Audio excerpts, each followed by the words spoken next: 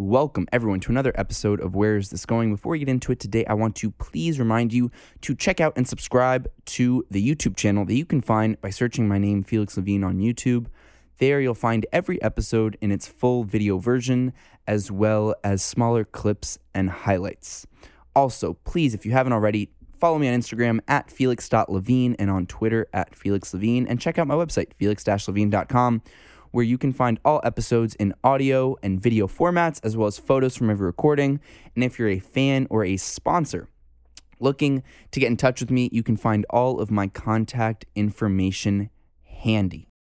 And my next guest, she is the co-host of the Guys We Fucked podcast and also now has her solo podcast, The Voices in Our Heads with Krystyna Hutchinson. She is a top stand-up comedian, and this is the second time around having her on my show. I am super excited to have her back. Please welcome the absolutely hilariously talented Krystyna Hutchinson.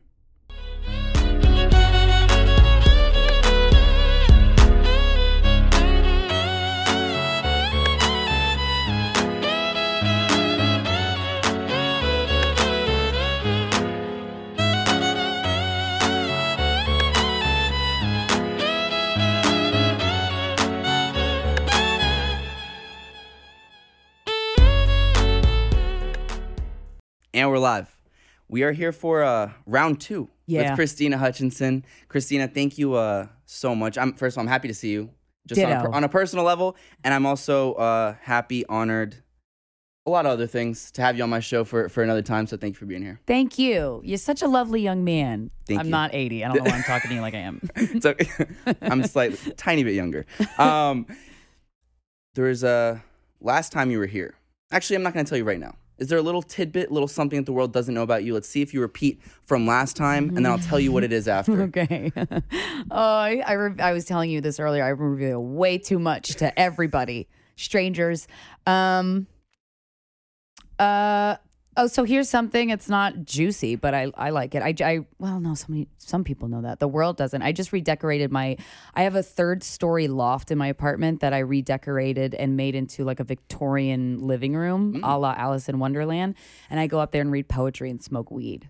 Wow. So that's not what I said last time. Last time you said is you like to eat in bed a lot. You said about 80% of your meals are in bed. I have changed and grown since the last time I saw you. The crumbs got in? Yeah, and that's just weird. Just eat at a table. Yeah. I mean, you said... I have a dog now, a puppy. So I can't do that. But also, I found a baby rat on my floor. Baby rat on my bedroom floor the other night. I don't know how. It truly seems like it dropped out of the sky. My bedroom is very clean.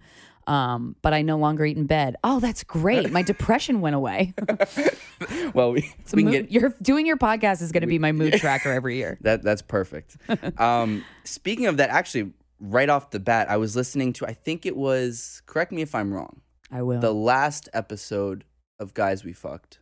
You said you are the happiest and healthiest you've been in a while. First of all, very happy to hear that. Thanks. Me too. And second of all, I think that's super interesting because in prime pandemic season, when I think depression is probably at an all-time high, I'm more curious to hear about how you feel like you're at that point, because a lot aren't. Yeah, well, I think there's so much going on, and I really believe that in order to be a good active citizen in the world, not everybody has to be an active citizen in the world, but I like encouraging it if you have it in you. I think everybody does have it in them, but you have to be good with yourself first before you can be good to others or be part of a movement or make change or just be a positive influence. And so with me, I think I've been dealing with a lot of therapy, a lot of talking to myself. I did right before COVID hit. I never done a full dose of mushrooms before. And maybe like 5 days before the quarantine, I spoke to the devil on mushrooms. It was it was traumatic is a good word for it. I was bawling my eyes out the whole time for about 8 hours. When I closed my eyes, it was terrible. And when I opened my eyes, it was terrible. So that gave me a little anxiety. Everything was a cartoon.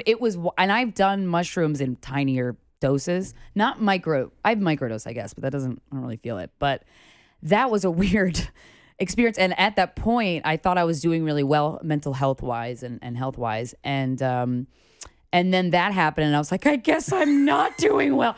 But whatever it was, I cried and cried and was so suicidal afterward. Like, just like really wanted to die for like the last hour of that come down, which I didn't even know was a part of mushrooms. This is all to say that I feel fucking great after that. You did them alone? No, with a guy I met in the ER. He was a nurse. I met him in the ER because I took a friend there, and he's a nurse, and he's just an amazing, like, I just really liked all of him. He was really cool. And my friend and I who went to the ER, just were like, who is this guy? This guy rules. And so that I did it with him. Wait, so how was the conversation like, hey, let's go do mushrooms together? He was, I'm probably getting some of these facts wrong. I don't want to say his name because I don't want to out him. Not that I'm outing him, but he's a great person. But he was telling us about how he's this queer Muslim former child soldier, just bad, like and his philosophies on the world. Like, he has seen some shit. And those kind of people, like, I'm so curious about their experiences. So I was just fascinated by him, and he came to a comedy show I co-host with Justin Silver a couple times, and I'm like, you rule. And then he was telling me about mushrooms, and I was like, I want to do them with you one day because he grew them, and I'm glad I did it, even though I'll never touch that shit again. Ever again? Mm-mm. I'm done.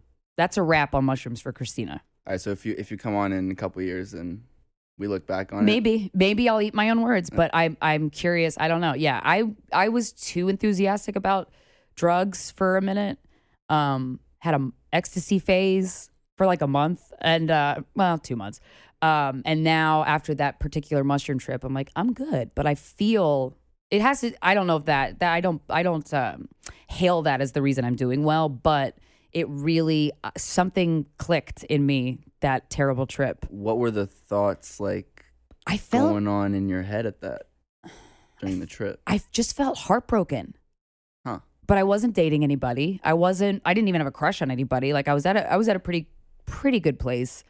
I think what really changed my life around is getting a dog.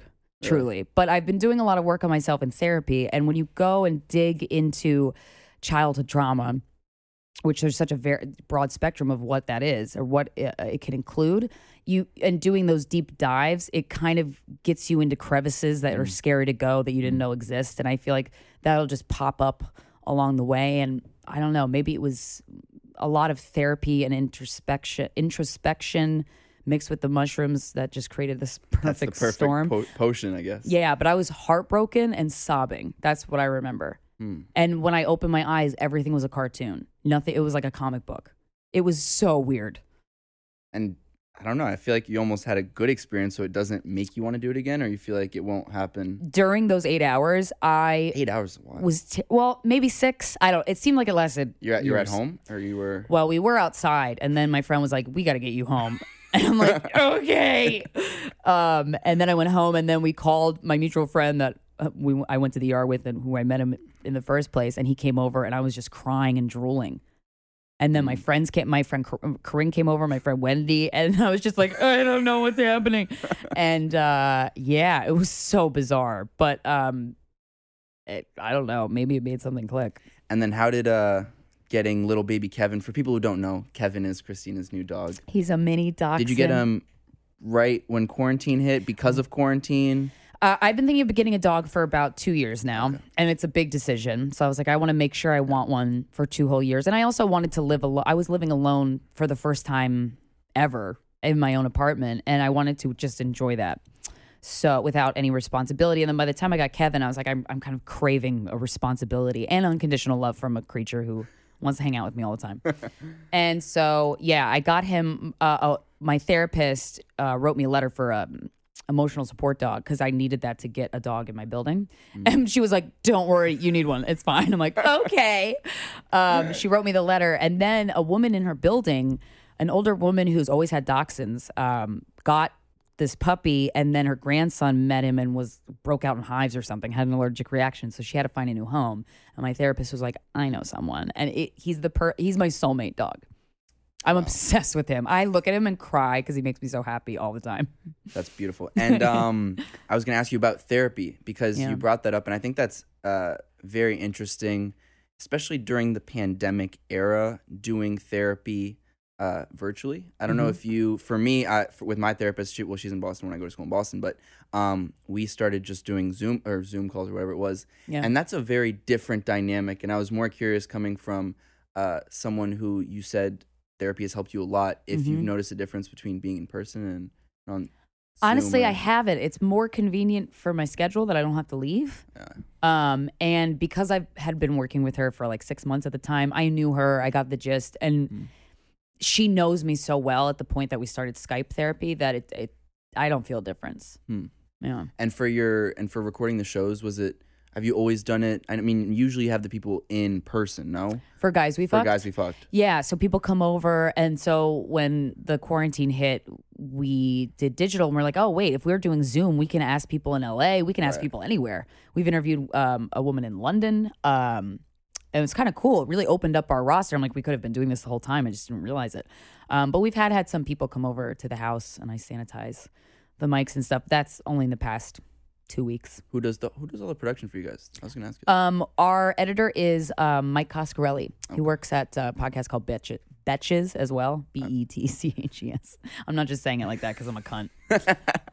And how long were you away from Corinne in person during this whole? We spent quarantine together. We basically were quarantine wives. We didn't quarantine together. We each have our own house, but our house. That's hilarious. But we went away a lot. We rented an Airbnb twice, just the two of us, because we'd only really been hanging out with each other. And to get writing done and to just be in a separate location, because there was a point where it was so bleak in the city. I live in Manhattan, and during peak New York City cases, they parked this giant tractor trailer refrigerator truck for the bodies outside of my apartment, and I'm like, oh, cool.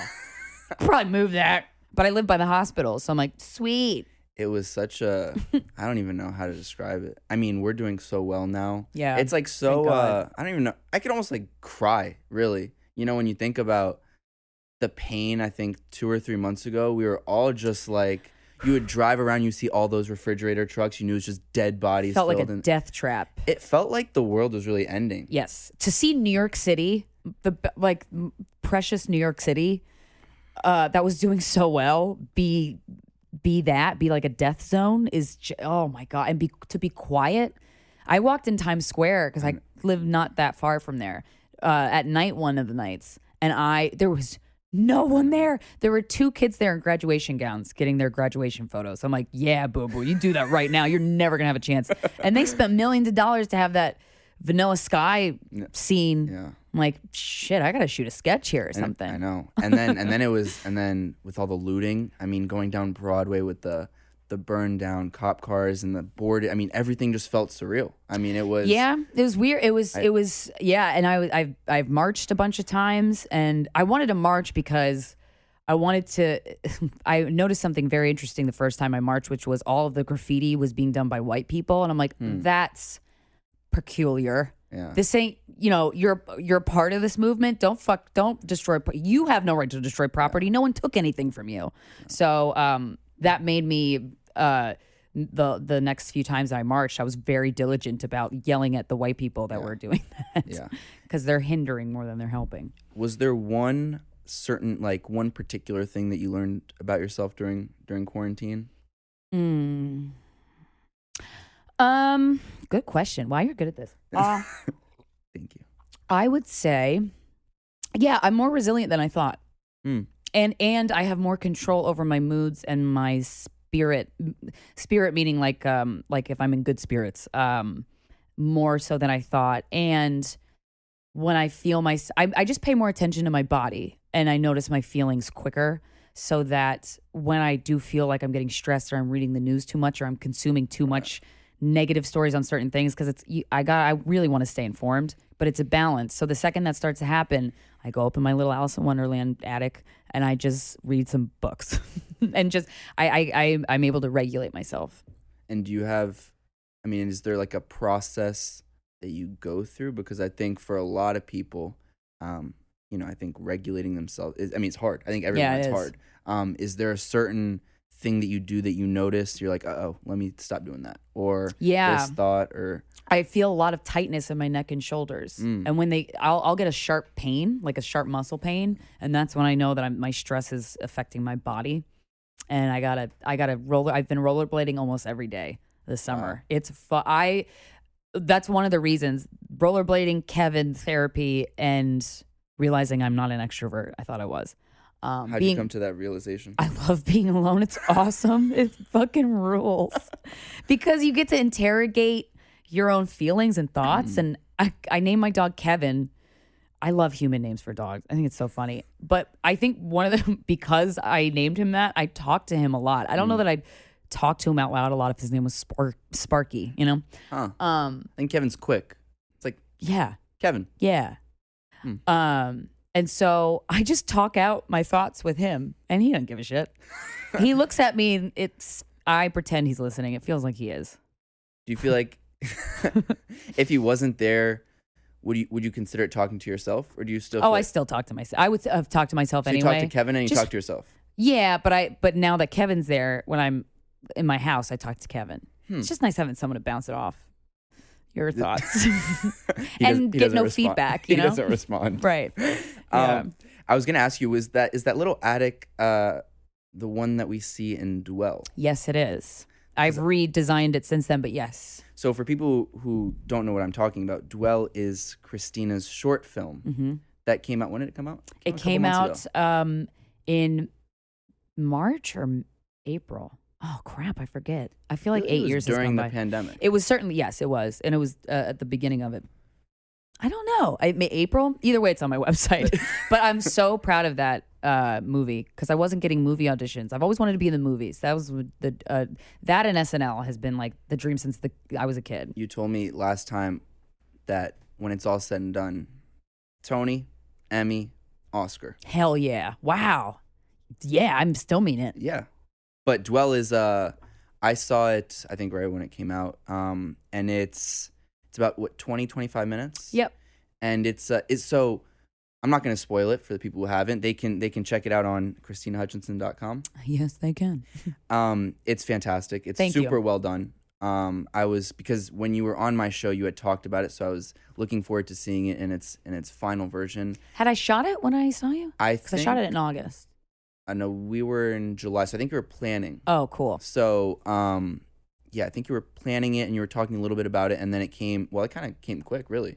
I mean, 9 months for something like that is pretty quick. Honestly, yeah. It's and there was a lot of slowdown with just getting all of the elements together. It was really cool to make a movie and get to see all of the things that I love collaboration. That's why I love theater. Yeah. And movies are, oh my gosh, it's such a collaborative effort. So I know because I have listened to so much of your stuff that at least a big chunk of it is all real, is based on a true story. For sure, yeah. It's some of it's heightened, but actually, yeah, no, it's all real. All of it? I mean, yeah, it's heightened for dramatic effect, but it's funny because when I wrote it, we originally were planning on doing a totally separate movie about this lake life weekend I had with my friends, but that had gotten canceled, so I had to write something else. I'm like, I want to write about the pain of a breakup and how I handle that, and because I was still feeling it when I wrote it, because I believe I wrote it the fall before we shot it, or like maybe the summer of. And so I was still reeling in it, so I was able to access it pretty easily. And I just wanted to, I think one thing that I'm good at, or I've become good at, is being vulnerable and being like showing my feelings and talking about things honestly. So I just wanted to, make a piece about how I handled a breakup. And then you had, what was also really cool is you had basically, if I'm not mistaken, all of your very close friends kind of as characters in it. Yeah, and they kind of played the versions of themselves. What was that like? So you wrote most of it. I wrote the whole thing. You wrote the whole thing. Yeah, but the scene with Wendy, for example, Wendy's one of my best friends, Wendy Starling. She's an amazing comedian, and I love her so much. And she's one of those people that just when I'm feeling absolutely crazy, I call her, she comes over, and we like both make each other feel sane. I love her so much. So there was certain elements of that scene where the director, Ali Gianni, is she's amazing, and she kind of helped me shape the story more, because she was saying the scenes with your friends need to have a turning point, a pivot where it starts off one way and then it gets interrupted. And so I was so Wendy worked with me. We were having conversations about being a sugar baby and the emotional implications of that people never talk about. And does it take an emotional toll on you? Does it make you lonely? All these questions that I never asked her, but I've always thought in the back of my mind, and I was curious, and she's so good at being vulnerable that we had the conversation, I recorded it, and then I put it in the script. What did you guys conclude were the implications or the effects of it? It affects everybody differently, and you really have to take care of yourself. And it's okay to be. It makes sense that it would affect somebody emotionally, and make when you are intimate with somebody, it's not just sex. It's all the other intimacy that makes this really deep bond. So, and that's the other thing I wanted to talk about: different types of sexual relationships, romantic, sugar daddy, sugar baby, all different kinds. Well, those two kinds, actually, just those two. But yeah, I think that people are, I don't know if they're hesitant or they just don't talk about the emotional aspect of it, but that's always been interesting to me based off the conversations I've had with Wendy. And what was some of your favorite feedback that came in from from Dwell? Everyone was so sweet about it. I would say the people who had just gone through a breakup.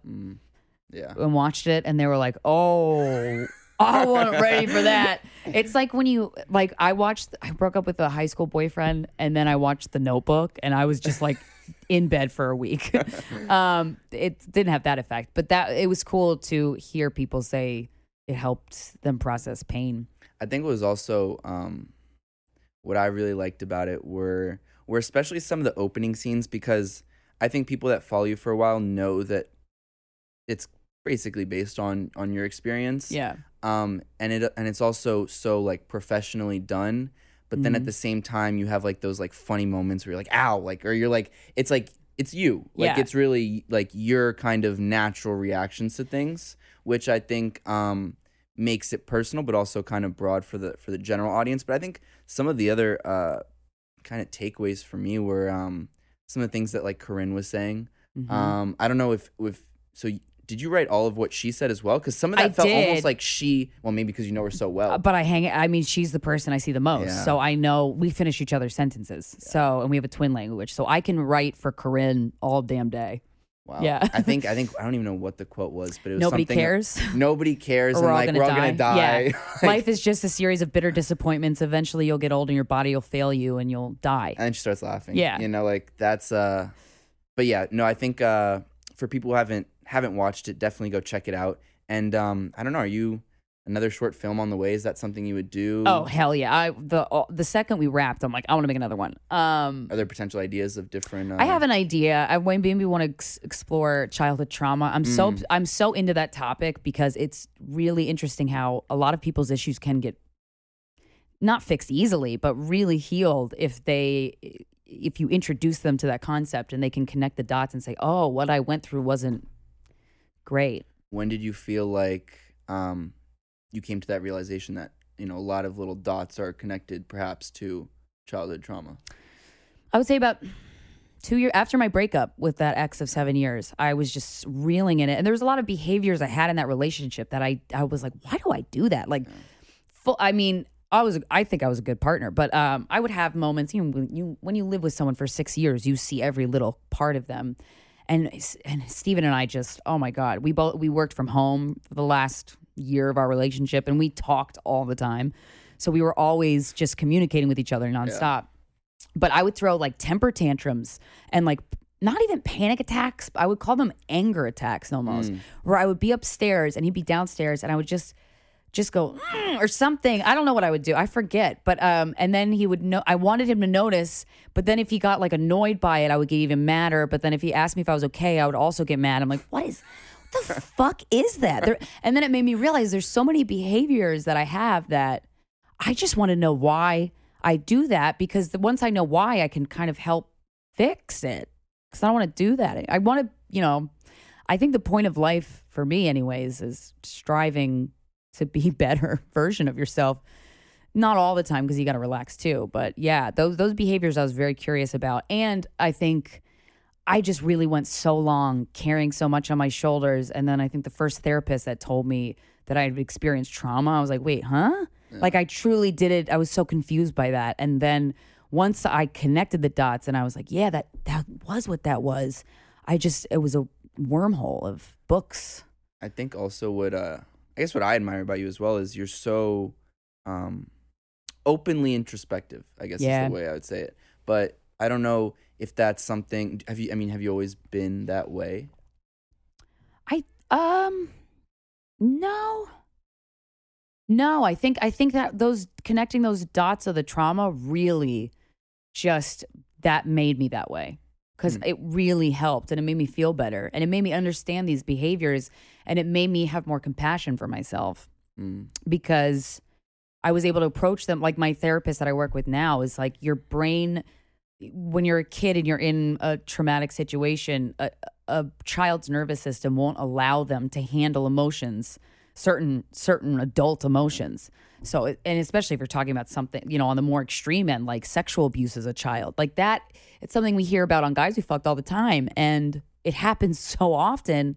And so I'm interested in it for myself, but also for other people and how frequent it is. So something like sexual abuse from a child, your brain as a child, your neural pathways will carve themselves in a way so that you can black that out.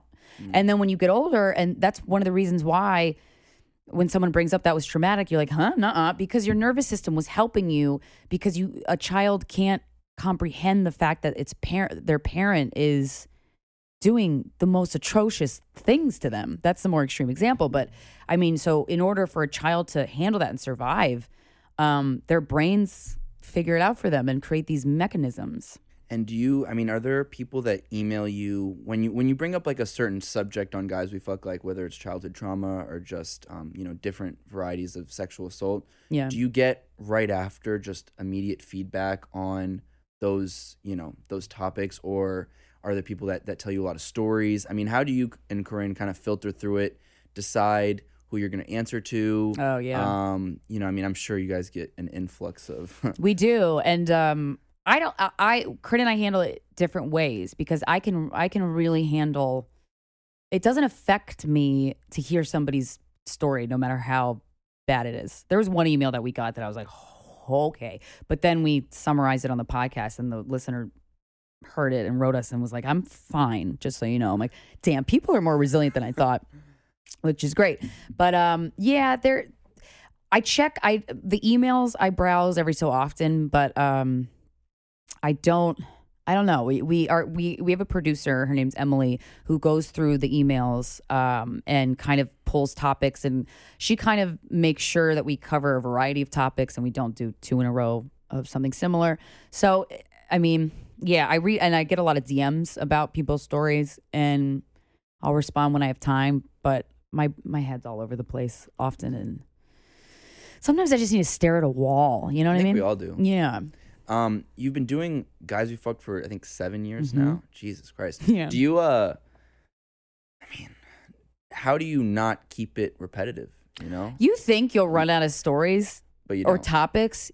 We never will. We never will. As long as we get emails, which we still get hundreds of emails every week from people. So, and we do this segment on our Instagram. The handle's Sorry About Last Night. It's called Did That Help? And our associate producer will, make a Google Doc of all these questions that people write in for this particular segment, because we kind of approach it in a comedic way, because we are stand-up comedians. I feel like a lot of people forget that sometimes.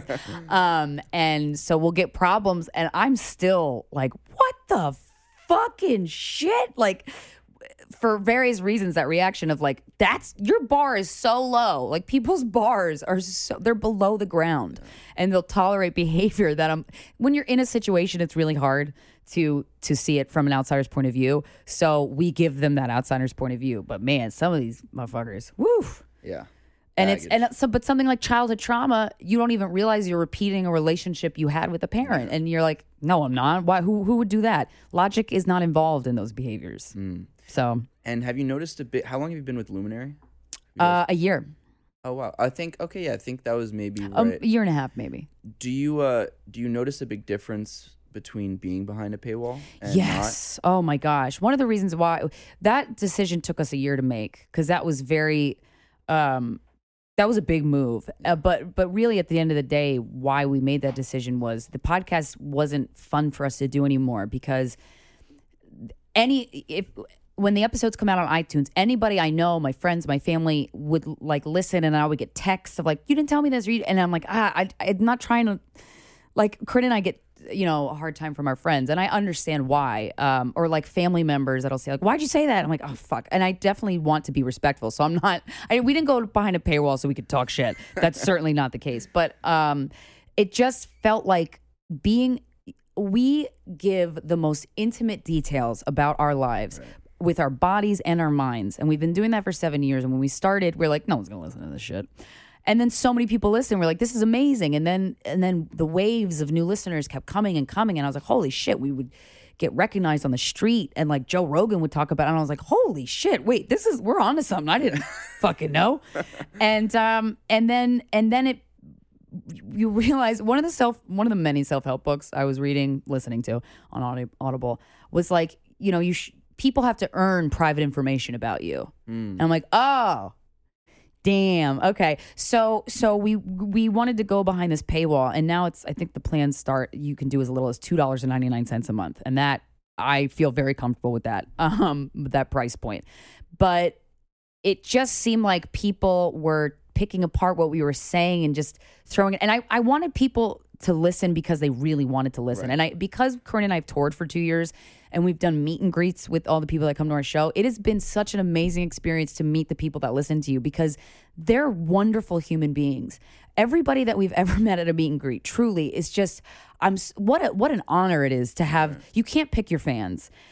Justin Bieber can't pick his fans, and he's not like, I'm so honored, but ours happen to be really well-rounded people who are just good. And so, but then when you're on iTunes and it's public for everyone, it's just, you get all the other people. And so we really wanted people a way to earn, I guess, one of our most intimate inner workings was, if you're paying $2.99 a month, because that's, a bunch of steps you have to do to create an account, all that stuff, and it's money, then you really want to be here. And the listeners have noticed. It makes me so happy, because I'm like, I felt it, but it's good to get that said by the listeners, that we feel they can tell we're more relaxed and we enjoy it more. And it's like almost back to the original days of doing the podcast, where Corinne and I will divulge and feel safer doing it.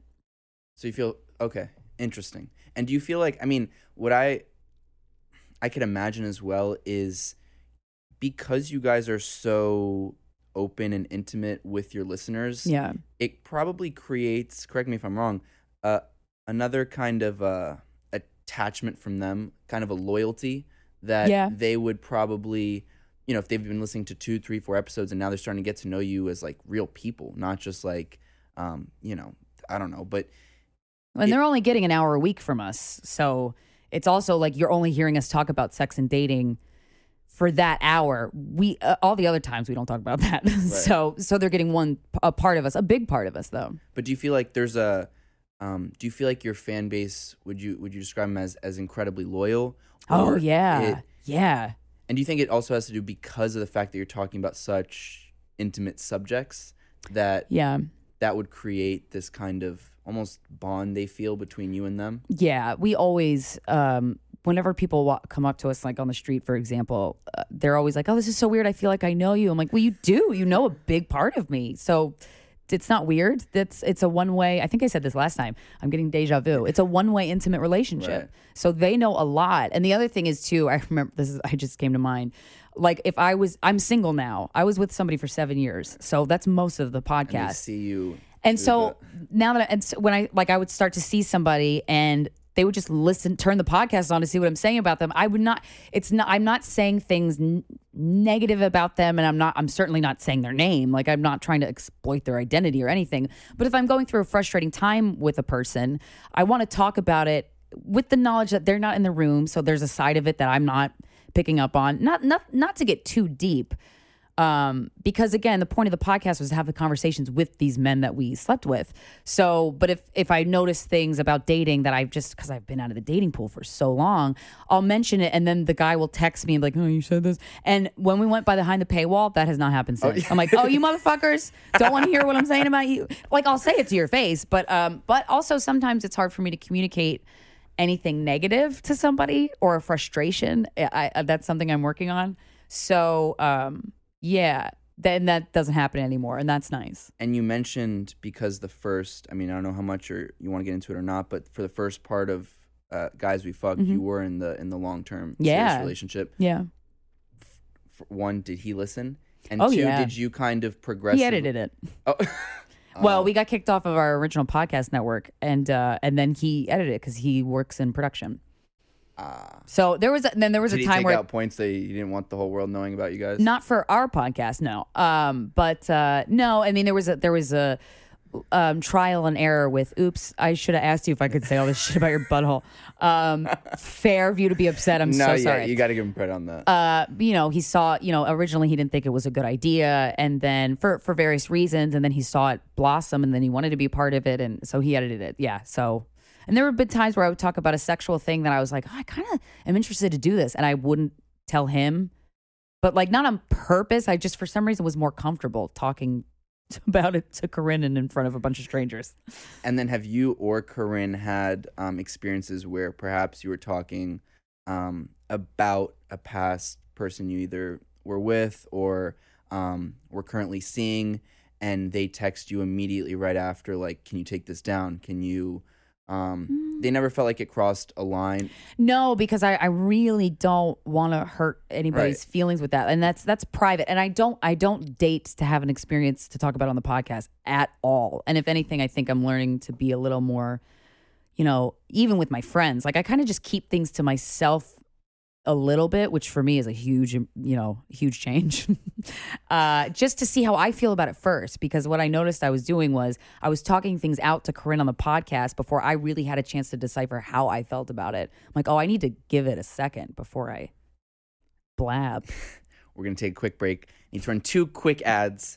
My first is for U.S. Wellness Meats. All of U.S. Wellness Meats' beef, lamb, bison, and dairy products are 100% grass-fed and grass-finished. They also offer pasture-raised heritage pork, free-range poultry, and wild-caught seafood. They specialize in a variety of special diets and have hundreds of paleo, keto, Whole30, sugar-free, and AIP-friendly options. U.S. Wellness Meats has over 400 all-natural foods in their online store at uswellnessmeats.com. Use promo code PODCAST for 15% off store-wide savings at U.S. Wellness Meats. That's PODCAST for 15% off store-wide savings at U.S. Wellness Meats. And lastly, this show is brought to you by NanoCraft CBD. You've probably heard of the benefits of CBD. Millions of people are using it to manage their anxiety, recover faster, improve their mental focus, and even get deeper sleep. It's pretty remarkable how diverse the benefits can be for some folks. And my partners at NanoCraft CBD are one of the top brands in the industry, and they're actually the #1 CBD for athletes. They focus on making unique hemp-based formulas that combine CBD with other nutrients and superfoods like B12, ashwagandha, turmeric, nitric oxide, caffeine, and a whole lot more to give athletes and everyday folks an edge in their work and life. They've been generous enough to give our listeners 20% off with the code Felix, and they'll throw in a free CBD lip balm if you use that code. Check them out at nanocraftcbd.com, Felix, for 20% off, and they sent you a little goodie bag, as I told you, with CBD pet treats for little Kevin when he gets home. Good. For being a good boy and letting you come to the podcast today. Thanks. Let's get back into it. I was going to ask you, lastly, about Guys We Fucked. What do you see? I mean, a couple months ago, we see Rogan get a big deal. Yeah. Good for Rogan. Hell yeah. I mean, I think Hundreds he deserves of millions of dollars. I'm like, damn, Joe. Plus you go on Rogan, you will increase your audience size. Talk to me about the Rogan effect, because we talked about it a little bit last time. I mean, he's one of my big inspirations on why I started my show. And you got the Joe Rogan experience. Yo, I did. It was just as he got his new studio. Yeah, that was wild. I mean, I've seen. I didn't know him before then, but he had mentioned Guys We Fucked on the podcast, and this, he can mention it for just say Guys We Fucked and then talk about something totally different. 100 people will tweet at us because his listenership is so vast. And so, and I, of course, listened. People gave me the timestamps because I knew I wasn't going to do the whole episode. And I The was 3 hours is a bit tough. just give me the part where he talks about me. And he was just talking about, of the people in the top comedy podcasts, it's rare to have somebody, explode that's an unknown, to the world before, to get big off of a podcast solely is not the usual trajectory. Right. And he gave us a bunch of props and I was like, damn, dude, thanks. I really appreciate that. And so we went on and it was great. And I forgot that I knew he did video, but I didn't realize it was live. Oh. And so when I got to the car afterwards, I had I'm not exaggerating, 50 different people texting me like, holy shit. I'm like, wow. And I emailed him right after. I'm like, damn, Joe. That Rogan effect is crazy. I just got thousands of new followers. It's better than going on any talk show. Oh, 100%. I mean, and it's so funny because we got on ourselves. I was like, I'm so excited, because he had mentioned us. So I figured we had some in, and his friend Brian Redband, who helped him create that show. We asked him and he was like, I'll ask him, but Joe usually doesn't get back to me. And then 2 seconds later, he goes, oh my God, he's never responded to me this fast. Yeah, he wants to have you on. I'm like, yeah. But yeah, Joe's great. And I really love interviewing people. And when you do it for so long, you understand how you can make an interview better. And he really highlights the one trait that I think is so important, and that's curiosity. Mm-hmm. And that's actually, it's funny you say that because it's been fun since I started to be invited on a couple podcasts here and there. And that's always an honor. Yeah. And people have always asked me kind of how do you go about picking your content or picking who you have on. And I always tell them what you told me, which is, I don't remember the question I asked you, but you basically said, follow your curiosity. Yes. Because I think, now I remember, just hit me.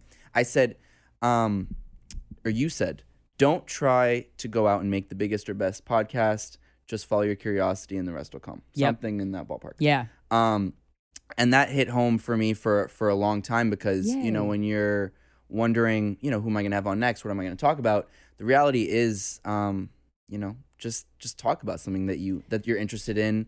And I think when you're interested, then the content comes. Yes. And I think when you are curious, then people can feel that you are authentic. Yes. So I think, Rogan is a master at that. And I think, I think when we see your comedy, I've now come to one show actually that you got me into. Oh, which one? David Tell. Oh, at Caroline's. You got me is that the one I bought? Was I good at that one or did I bomb? There's one show I bombed and I was like, shit. You were good. A bunch of my friends came to that Dave tried to bring you back on stage after and you had already left the scene. Oh, because I had another spot. Yeah. Yeah. That was a good show. I remember that one. Thank you for the tickets. Hell yeah. Dave's I went with my master. Dave is I ran into him the other day at outside the Comedy Cellar. Because they're obviously not open, but the cafe outside, the Olive Tree Cafe, is my favorite New York hang in the world. And I was with Ryan Reese, and David Tell comes by with a bag of Taco Bell and sits at a table, and he's like, "You guys want to go get ice cream after this?" I'm like, "Yes, I do." He's I'd heard of David Tell, and I had seen him once at the Cellar, and I didn't even put two and two together that was David Tell, and I was like, "Holy fuck, this guy is unreal." Yeah, so good. He just bounces off. I think it was Will Sylvan's hosting. That Caroline's? No, at the Comedy Cellar. The first time I saw David Tell. And love Will, I know Will he came on this show as well. He's a legend. I love Will. He's it must be hard also. I was just to not see some of these guys. I know. Well, last night was my first show since March, and Mateo Lane, Mark Norman, Ryan Reese, we all went into a limo bus. We took a limo bus up, and it was just so nice to hang. We were all like, "Oh, this was really wonderful to have a hang." What do you feel like are there? Granted, you're at the top of the comedy scene. But I imagine for, people who are just getting into it or not as well established, perhaps this is a little bit frightening, because you're going at 40, 50% capacity. I imagine that there are way less gigs available. For you, how do you see the future of, stand-up comedy and... Yeah. Well, and there's a lot changing with COVID, and there's a lot changing with canceling people and that. Talk about that. I have so many different feelings towards it. It's interesting that comedians are being held to standards of a politician in some aspects. And then you look and you ask the same person that tweets at them, a comedian being mad at what they said, and you're like, do you know who your congressman is? Yeah. Who's the head of your school district? Like this head of the school board? Do you know how to tag? Like, and then I don't say that to be like, you're a dumb bitch, but because I feel like people weaponize knowledge, and I certainly am guilty of that, just to feel like I got you. So I'm not going to get on my high horse about that because I do it. So I'm trying not to. But I think it's now about it's been really interesting to see the ways in which stand-up comedians have taken their creativity with stand-up and transformed it into another sketches, a podcast, just something out like little vignettes. You can really, people's heads get so filled with crap every day, and mine's certainly one of them. And I think creativity is dignity to me. And I think that figuring out different ways to get your stand-up out there. Like I saw Melissa Villasenor, she's a stand-up, she's on SNL. I love her so much. She was doing all these outdoor shows like in people's backyards with her little amp. Yeah. And I was like, fuck yeah, Melissa. So cool. And then people doing Zoom shows and is it stand-up? I did a Zoom show with New York Comedy Club that was so fun. It was not straight stand-up, but it felt like the gang was back kind of in a way. And so it's interesting to see the different ways that comedians figure out how they can still express themselves in different avenues that don't involve a mic and an audience. And I mean, speaking just quickly on cancel culture, I think it's so interesting, especially in the past 3 or 4 months. Obviously the biggest name, I guess, is Krystyna that comes to mind, but that's a little bit different, I guess, just because I'm not as well read up on that one. I know some things, but I don't know if I know the whole, and I mean, no one knows everything, but yeah. I think what I wanted to mostly get into is, that has to do with the whole other thing. I think cancel culture with, past tweets or past content that you're talking about. I can imagine that now in this very, I don't know what the word is, but strict or a lot of lines. And I feel like people feel like you're crossing a line quicker than you might actually be crossing it. And perhaps as a comedian, and they don't even harder. Yeah, because should context matter? Should it not? I feel like it should a lot of times. Yeah. so many people have podcasts, right. and people who have prominent podcasts are always doing. I love doing other people's podcasts, but you're basically taking what I say or what everybody says and putting it out there. And I think the thing is, because I'm really trying to approach this subject from a non-angry stance, because my anger is not going to help, is that I wish, like for the Krystyna thing, for example, I wish we could take the subject of that thing, like the subject. So the subject is grown men. Why do grown men try to solicit whatever happened, trying to solicit a nude from a 17-year-old girl? Why can't we just talk about that? Like, that's it. He's not the only one doing that. And there's so many people doing that. And it's happening right now. It happened 80 years ago. So I wish that we could not create an environment where people are afraid to talk, because my theory is I'm going to say what I want to say. I give so much of a shit what other people like about hurting somebody's feelings. I really don't want to do it. And if I do, I apologize. And I know some stand-ups are like, I don't apologize. Cool. Then you don't have to. That is your decision. I will fucking apologize because I don't want to hurt somebody. And and I think maybe it's oftentimes people will not weaponize that. That's too dramatic of a word. But because I care, they'll just throw more at me than they would Corinne. Right. And so that's been an interesting lesson. But like, if somebody comes at you like that, we had a listener once, we've had it a bunch, where we've had listeners say, hey, they wrote us an email and they're like, you said something last week and it disappointed me, and this is why, and this is my experience, and this is why I felt that way. And we would get that type of feedback every so often, and when we did, I'm like, not that there's any right way to say fuck you, but I was really thankful that person was like, hey, because obviously if they listen to the podcast, they kind of have a little bit of an idea of who Corinne and I are. You might not have meant it this way, but it really, it just like made my heart go in my stomach when you said that. And I was like, damn it, I didn't want to be disappointed in you. And I'm like, okay, thank you. Like, I like that feedback with stuff we say on the podcast. Not that edgy with my jokes. I'm honest about stuff and I talk about sex stuff, but I don't push buttons to push them, because I don't really enjoy that. That's just not my style. But I think that I wish we would have more conversations about the broader topic instead of just focusing your efforts on ending somebody's career. Because first of all, that person is going to be, I mean, I don't know, everybody might react differently to it, but what if that person just goes, fuck the world, fuck everything, I'm going to do it and do it worse, or do something else that's bad. I don't know. I'm making that up as a hypothetical situation, but I just wish, like, prison system in America, the way crime and punishment here blows.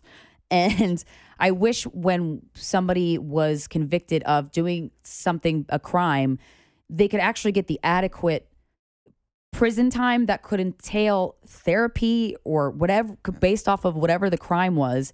Something is wrong. And that's why when I figured out the childhood trauma stuff, I'm like, some of these people, sometimes you're just, I guess, born a serial killer. I don't know. But some people, like, they had a terrible, no one loved them when they were a kid and no one believed in them. So what do they have to lose? And if they're growing up in an environment, if you're a person of color and the police who are, I wasn't raised, my parents didn't really say shit about the cops, but I knew that the cops would help me and they're friendly or whatever.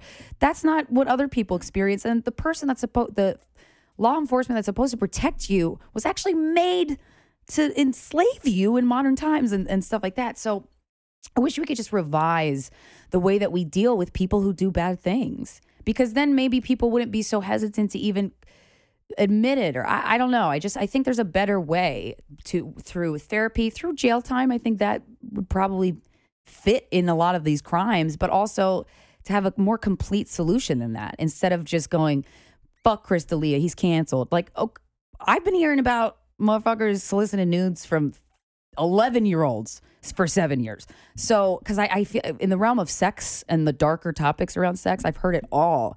And I just from our listeners, which is a small percentage of the population. So if I'm hearing it from them, it has to be going on elsewhere. And so we can come up with a better solution if we just had empathy.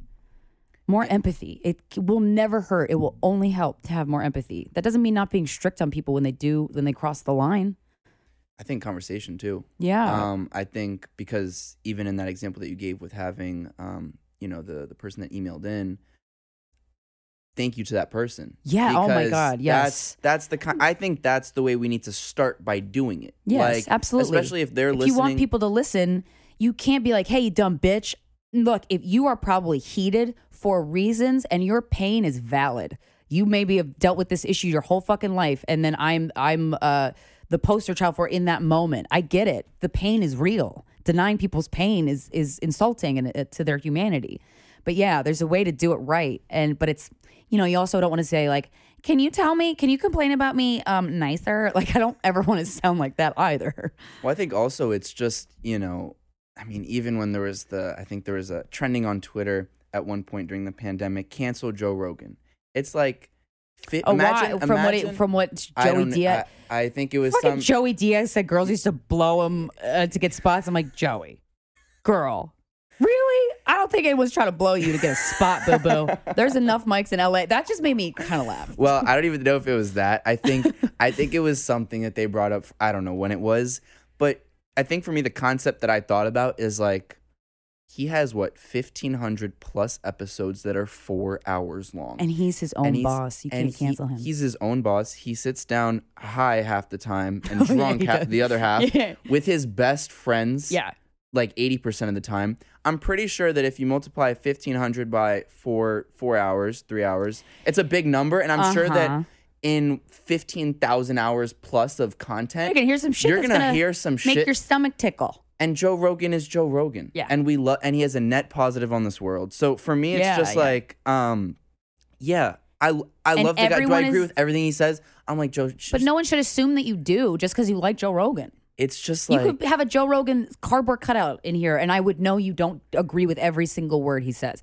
And it's like, and the other thing too is every single human being on this planet has skeletons.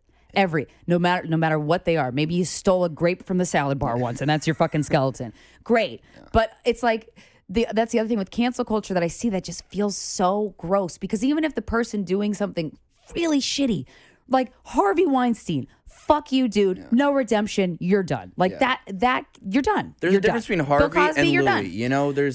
Absolutely. There's levels to everything. And I feel like at this point it's like canceled is black or white. Yes, and I think that one of the reasons people scream so loudly about it on the internet and other places about cancel him or her, they or them or whatever, is because they're excited to look at somebody else's bullshit instead of their own. Yeah. And that's why I think too people are going nuts with the pandemic, because you're forced to sit with yourself. Oh, that sucks, doesn't it? I've fucking been there. I've been sitting with my goddamn self for 2 years. It's not fun, but you come out of it a more whole person, and you can enjoy your life, and you're a better husband or wife or brother or sister or daughter, whatever. Like, you're a better podcaster. You're a better person all around for it. I think that's also, I mean, even to bring it back to Dwell, really, Yeah. is that was one of the main things that I got. And, you know, it's like some of the cliche that people will say is you can't focus on yourself before you focus on someone else. But that was really like, that was said in probably or shown in the most perfect way. Yeah. In Dwell was Escapism. really that. Yeah. And I think that even talking to you today from a year ago, it really feels that way too with you. You know, I think it's just professionally, everything. It just feels like you know, when you're talking to someone who really feels like they know themselves, and that they're okay with themselves, you feel it. Yeah. And I've listeners of both my podcasts have said that. I'm like, oh, that's cool that it's actually showing, because I feel it regardless whether or not people say that. But it's nice when people say that, because now I understand what that feeling is, because I can now see it in other people.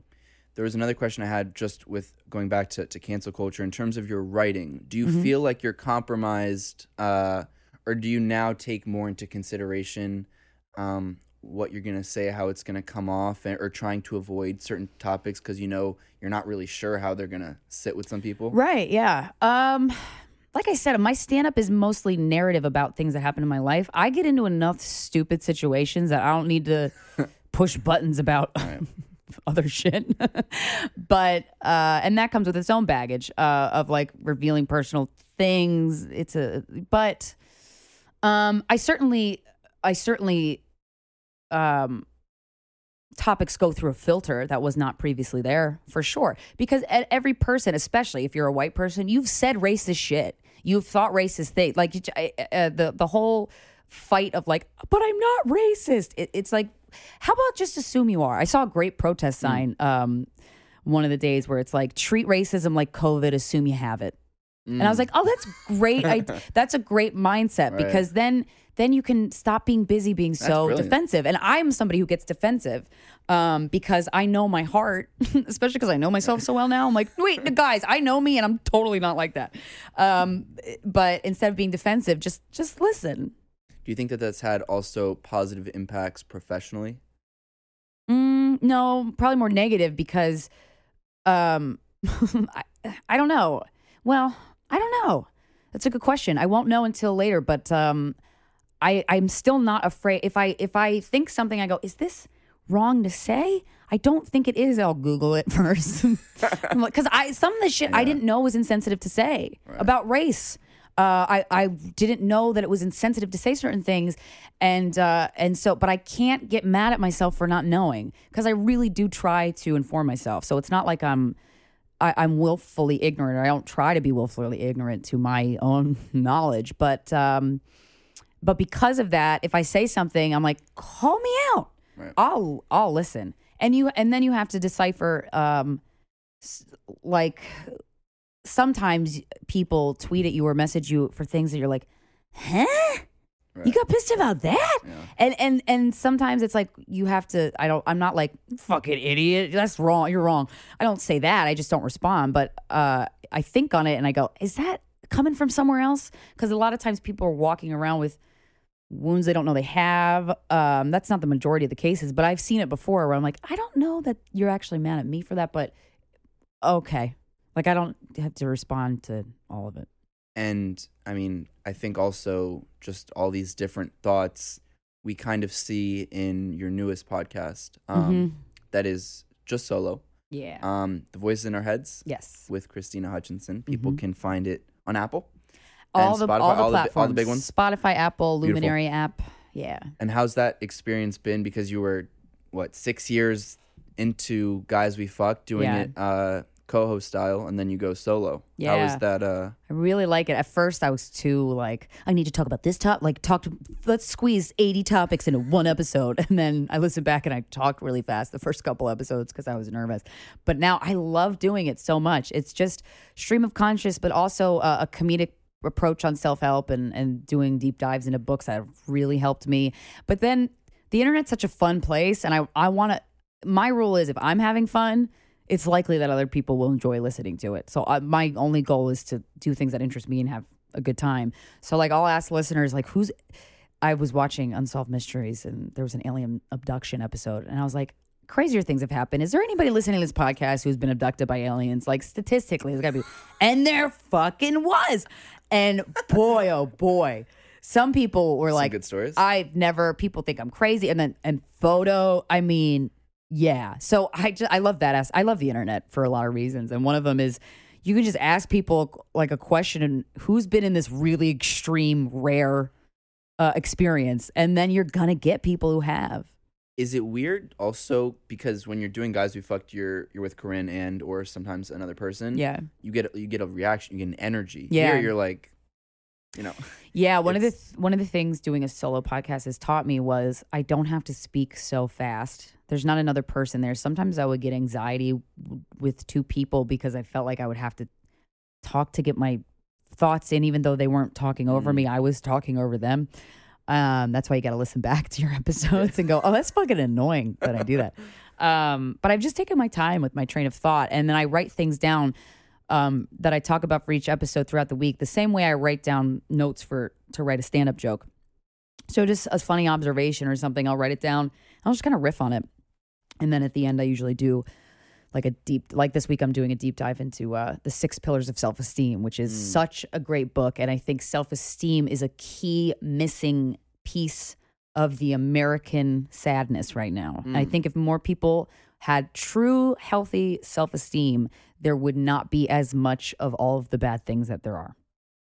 Because why do you have to make somebody else feel so small and belittled if you wouldn't do that if you felt whole?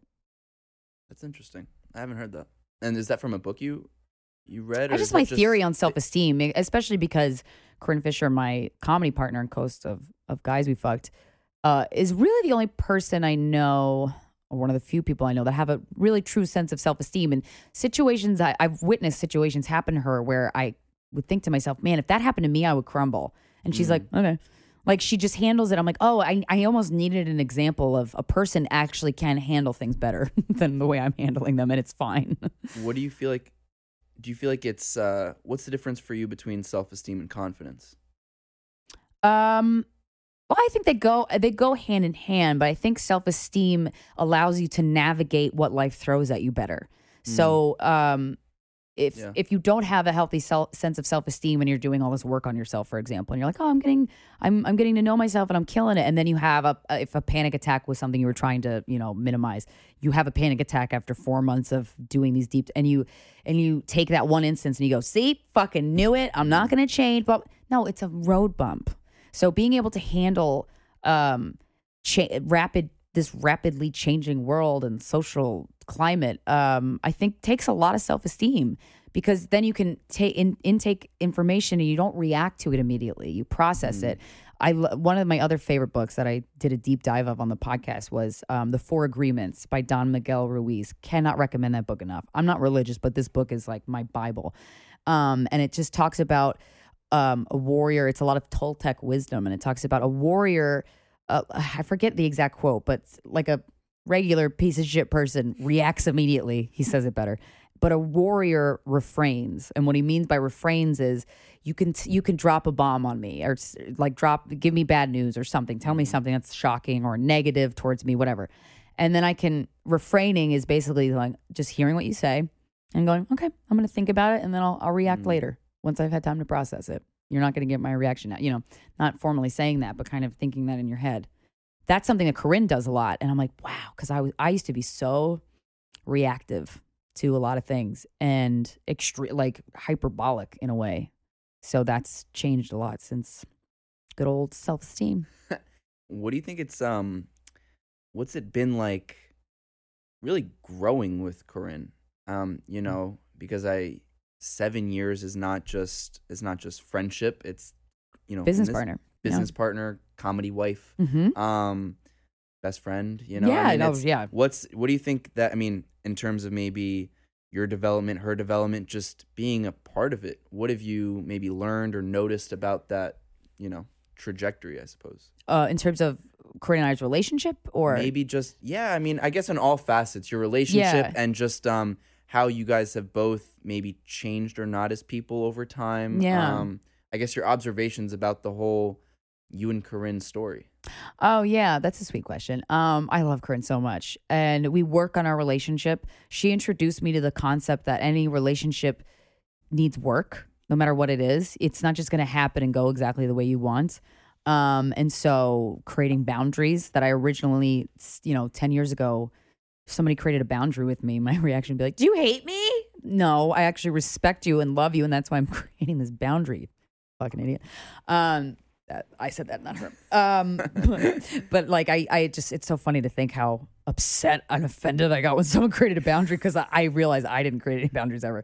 So that's been really, that if when I get in myself into another romantic relationship with somebody, I kind of want to have that in the front of my mind of like, oh, it takes work and it's okay. All good things take work. It's been great to have somebody alongside you that has experienced the exact same things in terms of career trajectory, because it's such a wild, weird, cool, exciting thing that has happened to us with guys we fucked, and we can vent to each other about things that I'm not going to talk to anybody else about, because nobody else really gets it. So that's been wonderful. And we also make time. We're really good at, if we've been hanging out a lot, but it's been all work, so it's all podcast recording or recording videos or writing scripts, we make a point to have fun together. That's been really nice. And I mean, we've both grown a lot. If Corinne's in therapy, she talks about it now. 7 years ago, I would have, if you would have held a gun to my head and said, "Would Corinne go to therapy?" I'd be like, no. So we've both evolved and changed for the better. And we've seen all the sides of this industry that we've wanted to be a part of for so long. And it's nice to have somebody who can stick up for us in meetings, especially at the beginning, where I was like, "Corinne, don't stick up for us. That's rude." Like, that's kind of the attitude I had unconsciously. But so that's been great. Yeah, it's just been great. I really appreciate her, and I respect her, and I'm glad. We're such different people in terms of our emotional bodies, like our emotional reactions to things. We're so different, and I'm always fascinated by how she reacts to stuff, and vice versa. Like, it's really interesting, because I think if we were the same, it'd be so boring. The thing that connects us is our sense of humor, and wanting people to be good. How do you guys continue to? I mean, now it almost feels like you've done everything. You know, in terms from the Guys We Fuck podcast perspective. Yeah. At least, you know, I'm sure you guys would disagree, but you guys have. It's one of the most popular. You know, you guys. I hope a good Luminary deal. Yes. You know, just how do you guys continue to push the bar, content-wise, business-wise, and just continue to grow? Because, you know, for a lot of people, they'd see where you're at and they're like, "Oh wow, they made it, they're done." You know, but for you, we're never done. I'm sure that's not the way you see it. No, so, if we were done, I'd be dead. Right. But I'm done when I'm dead. Yeah. That's basically it. But with Guys We Fucked, I think that one of the ways we continue to push the bar is noticing what's happening around us. I think I don't know if we were the first female duo comedy sex podcast, but I would venture to say we were one of the first big one to go that specific. And then since then, there's been a lot of two girls hosting a podcast, having honest conversations about Call sex. Her Daddy was a little bit of a copy, in my opinion. A lot of people say that, but okay, they're not us. I saw you and Corinne's. Oh yeah, we did a parody. Was so funny. My friend sent it to me, and she was dying. She was like, "This is hilarious." I never listened to the show, and then people tweeted like, "They're trying to rip you off," and like, "Girls got to eat." They're trying to rip you off. I'm like, okay, at first, when you're a stand-up comedian, your intellectual property is your most important thing. Right. So your ideas. But it's like no one idea is truly the most original thing in the world. But when people would tweet at us like, "They're ripping you off," it gave me a little like, but I'm not mad at all. Right. But it's like, oh, it's cool that people go, "Well, you weren't the first ones." I'm like, oh, thanks. That's my ego though. But Yeah, doing that parody was so fun. And people think we have beef with them. Do not at all. I think, I honestly love playing them more than me. Sometimes it's just so enjoyable to be in a different set of, I don't know. But yeah, I think just continuing to be honest about our personal stuff, because that was the thing that struck a chord with people, and continuing to share people's stories that have gone through really extreme things, because our inbox is a window into the world that is very unique, and we want to share that with people. So in terms of guys we fucked with that, that's how we want to keep going. But then it's like, well, what's our next, not our next guys we fucked, but what's our next thing that's in that vein, but has nothing to do with sex? Because we have a lot of other interests that have nothing to do with sex. So, we don't want to have the guys who fucked girls on our tombstone, even though, I love that podcast, and so much of what I can do now is because of it. But it's like, well, okay, let's make the next thing for us. What is it? Is it a TV show? Is it a sketch? Is it how can we, so our wheels are always spinning, and Corinne and I are always working on several different projects at once, and we always have, and that's also just to keep those creative muscles going, especially during now. Would you guys start a second podcast together on something? I don't know. Different? You know what I thought about that today? I'm like, guys we fucked can't go on forever. I don't want it to. I think all good things have to end. I think it's good when they end. But we have no plans on ending it soon. But I'm not going to be 70 and be like, and welcome Chad. I had sex with him in the closet last night. I don't want to do that. But I was thinking, I'm like, is there a different way we can make a podcast that has nothing to do with sex? But Corinne has her own podcast, Without a Country. It's so good, with Joe DeRosa, talking about, especially now, this is her pitch. I'm stealing her words, but like taking news stories from the extreme left and the extreme right and finding sanity in the middle is how she pitched it. Such a good pitch. And it's really good. And I love my solo podcast so much because I'm so fucking weird on it. And I just love being able to be weird. And that's an instance where I don't want immediate feedback in terms of a co-host or somebody else in the room, because I just want to be whatever I am and then see what happens. So I would say something different. A TV show. I mean, we've been working on TV shows since Guys We Fucked first came out, because the second something is hot, everyone wants to make a reality show about it first. And then you go, I don't want to do that. Okay, let's get into the scripting, or let's get into the non-scripted, but like not a reality show. So we've probably written 50 television shows between the two. See, I'm not exaggerating. A lot of concepts, or at least one-pagers for different ideas. But that's been really fun, because you're like, how can you make TV different? There's a lot of content out there. How can you make it interesting and honest? And because there's content that you don't really have to censor yourself as much with networks like HBO and Netflix, you can go as hard as you want. Like, we had an idea for one of our many pilots. It's a comedy show, but it's a comedy scripted half hour. But the characters got date raped at the end of the the pilot episode, and no one wanted to touch it. And I'm like, I actually I took that particular plot line and took it from real life, the thing that happened to two of my girlfriends, almost exactly, except I changed the name of the girls were us and the name of the bar. And people's shock made me want to ask them in the network meeting rooms. I'm like, do you not think this happens all the time? Yeah. Why does that freak you out? Do you want to read my inbox? I get emails daily. And now I'm volunteering with I did a volunteer training at Bellevue Hospital to be a volunteer advocate for people who come into the ER for that have experienced sexual assault or domestic violence, because this is fucking the fact that that's a position, and the fact that multiple people come into the ER at that particular hospital every day with those issues.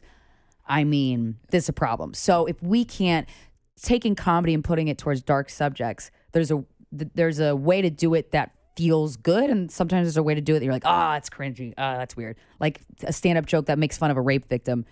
You joke about whatever you want. I will never try to cancel you, but if I think your joke's shit, I think it's shit. That's, but sometimes when comics try to find something edgy to talk about, you got to experiment with different angles. But there's a way to do it to make fun of, not even make fun of, but just it's commentary, because the truth is funny sometimes because it's so uncomfortable. The amount of rape that happens is so uncomfortable. It makes me so uncomfortable that what the fuck else am I going to do except not laugh at the fact that it happens to people, but just make fun of how society just goes, nuh-uh, it doesn't happen. And that's so it's just about finding those ins. I forget what the original question was. I think also we just, this is why I think Dave Chappelle is the best ever, is just taking real things and talking about them. So we all afterwards, when we laugh, we're thinking, oh yeah, that's so true. Like, and I think that comedians in all their weird ways, because you guys are all weird and a little so weird. I love it. You guys are really a strange brand. I know. It's great. And well, the thing is, I think everyone's weird, but we get to be weird and make money out of it. It's awesome. You guys get to be weird and just talk to yourself, but you're talking to a crowd, but you're not, but you are. And talking to other comedians privately, favorite thing in the world. Really? Yeah. Why? My favorite thing. Because no one holds back in terms of like this, like we can just, I don't know. It's great. It's just, we can have honest conversations about everything. And no one's like, comedians understand that we're all experimenting with how can I take this idea that I want to talk about and how can I transform it into a bit? There's so many, it's a giant lump of clay that you keep sculpting and sculpting and sculpting, and you try everything. And with stand-up, it's kind of a different art form in that you can really see, if you go to an open mic or if you go to a show, you could see a comic working on that ball of clay to make it a vase or whatever. And so we understand that. And if somebody says something fucked up, we can even say, hey, that's fucked up. Why'd you fucking say that? Like, we can just talk to each other. It doesn't mean we don't get offended by what one another says, but we can just fucking talk about it and not be like, I don't think you should perform here anymore. Like, yo, what you said was fucked up. That was kind of like racist or sexist. What, did I hear that wrong? Like, we can just approach things the way I wish the world could approach them. Last time you were here, we talked about the one person you want on the Guys We Fuck podcast. Let me see if you remember. Beyonce? Was it a guy? It's a guy. Was it Louis? Yeah. Yeah, because Have we been working on this? Will he perhaps make an appearance on? I don't know. I kind of don't have him on anymore. Really? No, because Do you see a special? Yeah, I thought it was really funny. Yeah. I thought it was really funny. Just because I think it's funny though, doesn't mean like the thing that pissed me off about that when that story happened, and comics knew about that for a while before the New York Times published it. But fucking, you're gonna do that. I liked how he handled it in the special. Like, now everyone knows my thing. But the thing that made me mad was, and then you're gonna get your fucking manager to try and blacklist those chicks? Fuck you, dude. Oh, yeah, that's that. Fucking bullshit. And that's what a comic would say to another comic. Like, fuck you. Come on. Now, I don't know exactly what was said to have that happen. Doesn't matter. I don't need to know your intention with that. If you're getting your manager, whether you asked him or not, if your manager is trying to say, don't take a meeting with these girls, fuck you. Right. And that I can say I feel that very strongly, but I also feel very strongly that his last special was funny. I can hold both of those. Right. Just because I thought his special was funny doesn't mean all, you know, I don't, when I watch comedy and consume comedy, and I've been doing it well before I started stand-up, I don't go, has this person, what are all the bad things this person has done? Like, I'm not interested in that. But obviously, extreme examples like Bill Cosby, for example, that's fucked up. We got to get you in jail. Yeah. Like, something needs to happen. You're out of control. Yeah. You're out of control, motherfucker. You're out of control. And sometimes that happens. But, I would want to have on... What would you ask Beyonce? I actually don't know if I'd want to have Beyonce on because she's my favorite human being on the planet, and I don't. That'd be a. I don't know that. I don't want to embarrass myself in front of her. I have a Beyonce tattoo. Like, I am very. I am really love Beyonce. She to me is the example of human potential, and the way she handles, personal, not scandal, but personal. I really admire that. One of the most graceful, talented people I've ever witnessed exist. 100%. So I don't know that I want to have her on because if you had to ask her, if you're limited to one question on Guys We Fucked with Beyonce, what would you ask her? When you're at home alone, what do you do that makes you smile? That's what I'd ask her. What do you think she would answer? I don't know. I feel like she'd say something because she doesn't get that person. Yeah, but like I would want to know like a little moment in her life, not a big moment. Like I'd want to know when she's like alone. When you're at home alone. Yeah. What do you do that makes you smile? Yeah, like what do you do? Like. What do you think she does? Like, what do you do when Beyonce wakes up? What does she do? Like, that's what I would want to know. Because that's one of the reasons why the Dwell, the movie, right. I'm interested in the moments like why we put the rape in that comedy pilot. That was a comedy pilot. Right. Is the moment that to me that had humor, but not like ha humor, just like, oh, interesting. What do you do when you leave the hospital the moment after you got raped and you got an exam? Yeah. Do you go eat breakfast? Do you go on a bus? Do you call an Uber? Do you walk around? What do you do? Yeah. What do you do? Those are the moments. That's human. That's humanity. That's you living. Those are those moments that don't get shown enough. What do you do after that? Are you crying? Do you try to take your mind off of it? Do you want to talk about it? Everybody handles things differently. So I would probably ask Beyonce about, like, what do you do after maybe even a concert, like when no one else is around? Like, you know what else? Not to bring the atrocious guy's his name into it, but Voldemort? I wonder what. No, I wonder what. Talking about those little moments that you want to be a fly on the wall and just see. Just Trump when he's alone in a room. I'm so curious about that. That's another. I don't know that he's ever alone in a room now. No, but he's got to be. When he goes to the bathroom, he takes a shit. Imagine for sure. what he just sits there and thinks about. I wonder. Yeah. Well, and speaking of childhood trauma, the book that his niece wrote. Oh, We are living.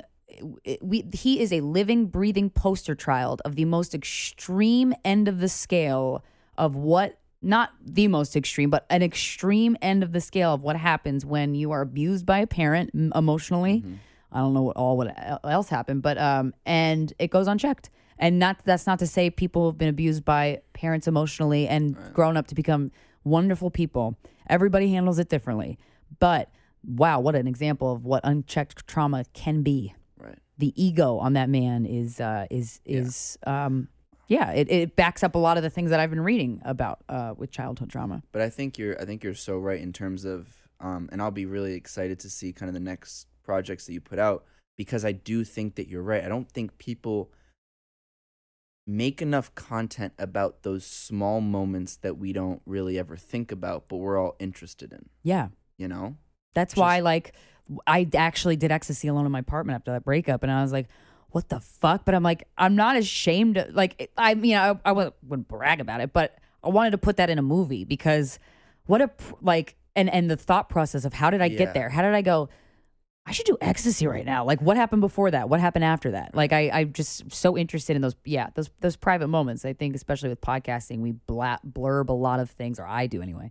But there's still these moments that are very, very intimate that no one gets to see. And I like when that gets seen in art. To wrap things up, last time I asked you where you saw yourself in 5 and 10 years down the line. Today, I'm curious, when it's all said and done, what do you hope the Krystyna Hutchinson legacy is? Oh, man. I want to make people feel better about themselves. Or encourage people to dig inside themselves and get to know themselves. It's such a as somebody who didn't get to know herself until recently, I can tell you, being on the other side of it, how much more fun you could be having in life and just enjoying things and just like looking at the breeze through the trees is something I do when I'm stressed out, and I look up at the trees and they're blowing and I'm like, we are all in this atmosphere, man. We are all sound like such a hippie. We gotta smoke weed, man. And I do that too.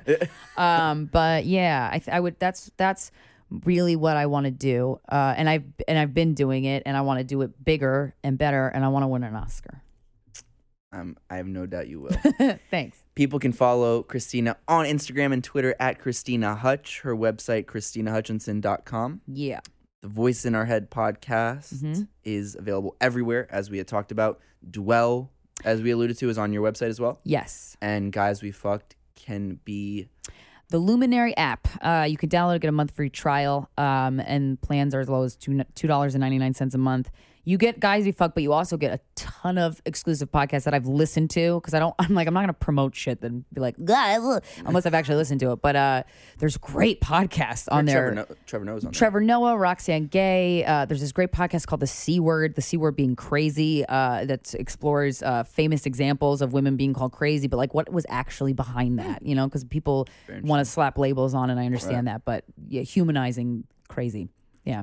Krystyna, always a pleasure to see you, and really, I would love to be a yearly guest, just for my own like personal record. I think it's great because then we can just compare and go. Yeah. But I will happily have you on every year. Hell yeah! Thank you so much for coming on again, and I'm excited for all these new adventures, and to see you where you're at is a beautiful thing. Hey, thanks. I appreciate it.